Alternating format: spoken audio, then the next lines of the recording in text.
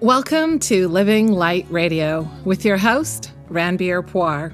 That's me, where we'll give you a dose of inspiration, application, and adaptation every single week so you can embrace the light of your life and live the life of your dreams. I hope you'll join us every Friday.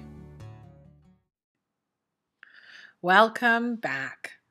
I appreciate the feedback many of you have sent me about last week's post about acceptance versus forgiveness, episode number 23 on the podcast. I've heard a variety of stories this week from readers and listeners that have experienced trauma, ranging from stories of neglect to assault. I really appreciate that you took the time to share your experiences with me and for trusting me. It's really important to me. I really value that. The common theme I heard is that you had never thought about the power you had in starting with acceptance rather than trying to force yourself to forgive. So I'm really happy that it helped you. Writing in this raw fashion, quite frankly, isn't easy for me. It's terrifying, actually. But my focus this whole year is to be courageous. By sharing my healing journey this month, I hope that you can see that though the details of the experiences and examples I share may be particular to me, at its core, your struggles aren't that different than mine. And my hope is that if I share my experience and my perspective, that my healing can inspire yours or that of someone you know. As you know, the focus this month is on mental well-being. I feel it's only natural to follow last week's post with a conversation about anger. It's the natural next step for me. Anger is typically looked down upon as an emotion because it's associated with violence. And that isn't always the case, according to research done by Howard, and I am going to mess up your name, Dr. Howard Casanove. He's a PhD. His research shows that anger seems to be followed by aggression only about 10% of the time, but anger does get a bad rap, okay? I don't think expressing anger is bad or wrong when it's appropriate and timely. You may find this hard to believe, but I have a confession to make. I used to be a very, very angry person. It's weird. I don't even recognize myself when I look back at that person. I don't even recognize her. But pre-motherhood, I had a short fuse. And though my angry outbursts never lasted very long, they were frequent. The American Psychological Association defines anger in this way. They say it's an emotion characterized by antagonism toward someone or something you feel has deliberately done you wrong. My anger cost me some relationships because I felt that I just couldn't get over it. I felt really, really wronged. But I think it cost me some of the wrong relationships because when I look back at situations, I can see that my reactions didn't always match the intensity of each situation. In fact, my reactions were far, far too strong. So, what gives? Well, you probably guessed it. I had suppressed anger over many, many, many years. When you can't be angry with the right person, anger tends to build up inside you. Since I wasn't able to get angry with the people that I wanted to, frankly, because I was afraid to, I didn't know how to challenge those people because I was, remember, victimized.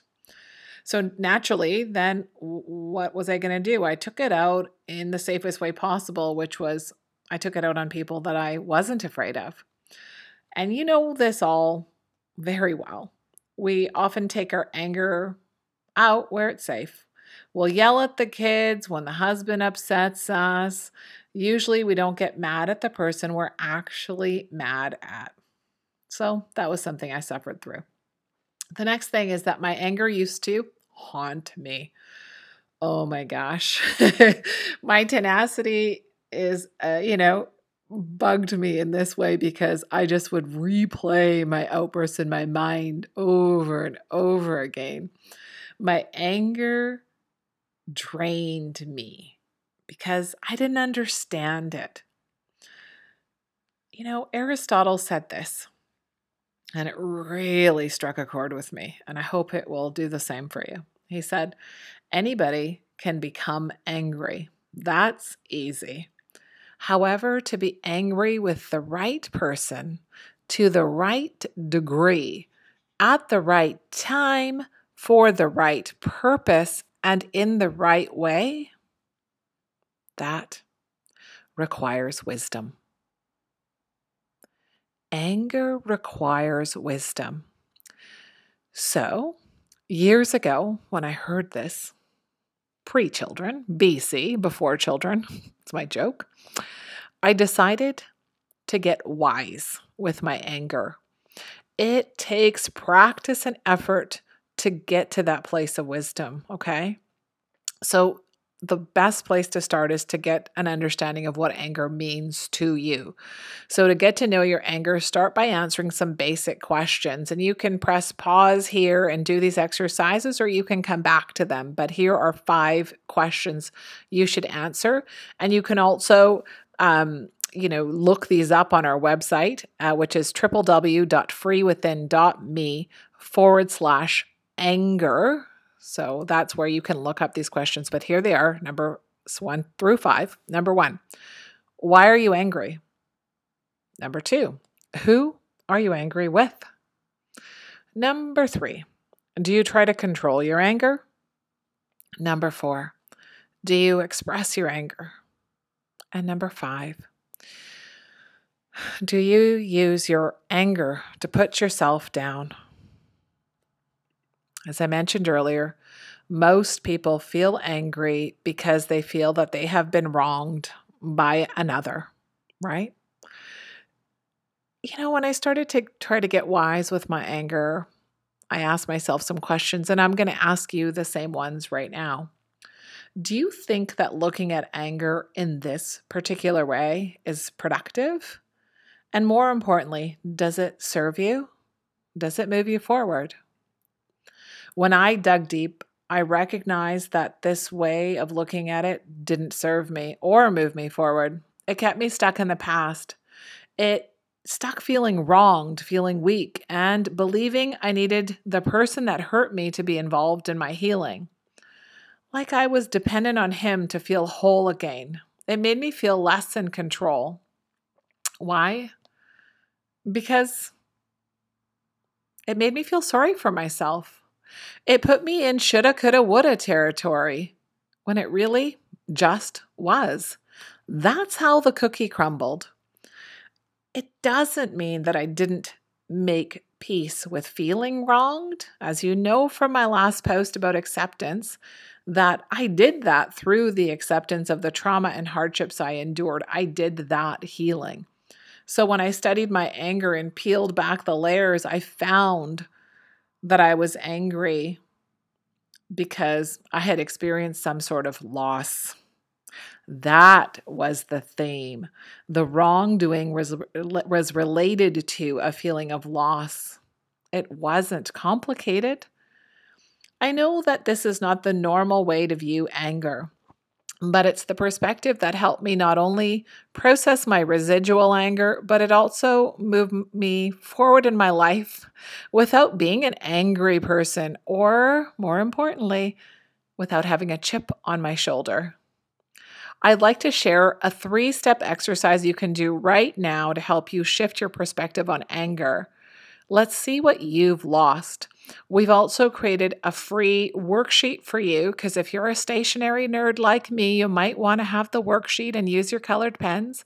So you can get the worksheet from the website, which is www.freewithin.me/anger. You can download it there. So here's the 3-step exercise.